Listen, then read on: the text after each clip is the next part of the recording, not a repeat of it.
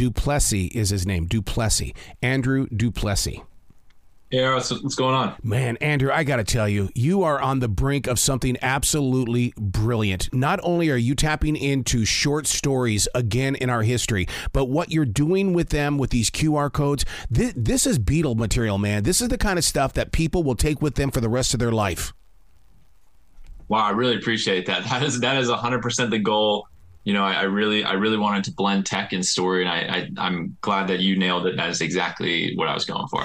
As that author, how do you keep it at a short story? Because here in the Carolinas, we have a lot of different contests for authors and things, and it's like how do you really keep it in there? Are you using Twitter speak? What's the deal? Yeah, it's hard. I mean, it's hard to stay short. I feel like some of the stories in this book, or some of even the short movies in this book, could have a longer feature or full book, and so it's hard to stay short. However, I do think just me growing up reading Goosebumps, Yes. And the Hardy Boys, Nancy Drew, that's sort of the style I loved, and I just feel thankful to be able to write it today.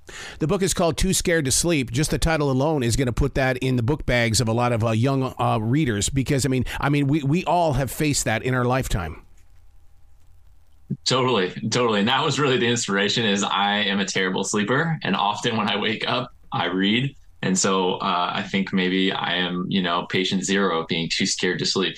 Do you find yourself wondering what that reader is doing and where and how they're receiving it? Only because nowadays, I mean, I wish I had a smartphone when I was a kid, but no, I went out and I physically got the book. So reading in the middle of the night, just grab the phone and I can read this on my Kindle.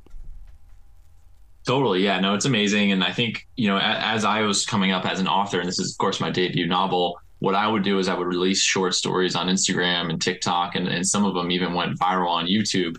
And that was a great way for me to get reader feedback and consumer feedback. So a lot of the stories in this book have sort of been battle tested and reviewed by just, followers and fans to make sure it's the best possible story. How can the readers get it right? And what I mean by this is that short stories evolve into spoken word, or in radio, we call it water cooler conversation. But when we're describing the story, our interpretation doesn't match the physical word that's in that book. How can we get it right this time? Because that's how important your book is right now. Totally. Yeah. I think it's hard to share, right. In general, right. Like as a kid, when you're reading scary stories to tell in the dark or Goosebumps, you're not going to take a picture of the text and share it, with a friend. You'd have to bring that to school. You got to go to the library. You got to sit down and read together. So this sort of, speeds up that flywheel. It's like, hey, like I just saw this great story, and then you can text that short movie, or you can post that short movie online. And I'm hoping that, creates some fanfare around some of the spooky stories. Well, you write about real things. I mean, roses that require human blood. I don't know how many times I've lost blood because of a thorn on a rose. Well, the thorn knows for sure. I write about real things. I think that's really, it's sort of the stuff I see. One of the other, stories I write is about a garbage disposal, or, I spent, most of my career in technology. And so I wrote about VR heads, or the bad side of social media. And so a lot of it is real inspiration. Well, that makes me wonder if you're not a silent watcher then, or what I call a silent wolf, that you look at life and go, oh, there's a story there. And all of a sudden you begin building those paragraphs. Oh, man, I'm the guy on the park bench just watching. That's totally me. Not in a creepy way, but that's truly how I observe and build characters. It's just, try to be observant as possible. So now, for you this is your debut novel. So what happened along the way? Was everything else that you've been creative with, was that the voice of your inner writer? Because now you've got the opportunity, because I always believe that writers are born writers. Everything else follows because they're just looking for another stage. I think that's so true and well said. And I think it's totally true for me.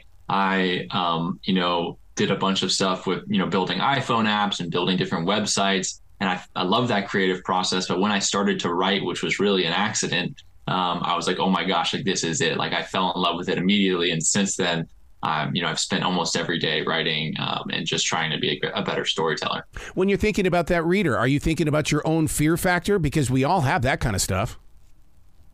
100%. I was the kid in the theaters in the back. I was covering my face. I was scared. I was totally scared. I still am scared of watching horror. And so I'm definitely writing it, for myself, or the scared version of myself.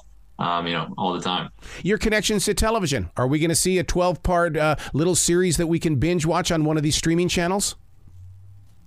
I hope so. I'm crossing my fingers. I think that with the short movies included with each story, it should give producers and scriptwriters a good idea of like what could be. Yeah. And hopefully some of the success of the stories on TikTok and Instagram, that data will be valuable to them as they make their decisions. Just to show you how important it is to a young reader. I mean, I love the way that Hollywood is starting to evolve in the way of making things PG-13 so we can get those young people inside those seats. Because, I mean, if we go R, they're not getting in there. And all they're going to try to sneak in, but with reserved seating, they can't get in there. So I love the way that you're making this so real that they feel like that this is part of their world.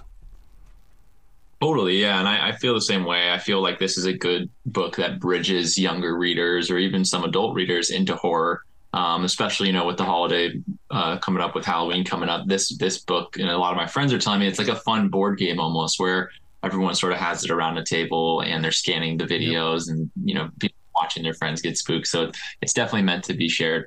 Okay, you brought it up. You said a board game. Are you going to do something like that? Because isn't there a movie out right now that started out as a video game?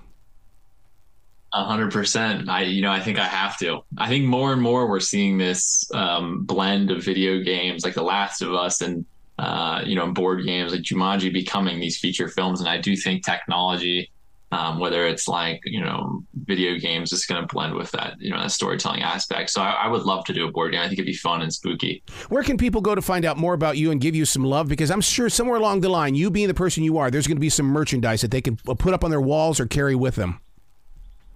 Totally, yeah. You can just Google Too Scared to Sleep or my name, Andrew Duplessie. And yeah, I release weekly short stories, romance, sci-fi, horror, you name it. That's where you can find me. Yep. See, that you can't turn off the creativity, can you? I can't. It's always on. You got to come back to this show anytime in the future, Andrew. The door is always going to be open for you. I would love to. I really appreciate the time and have a great weekend. Well, you be brilliant, okay? Will do. Thanks.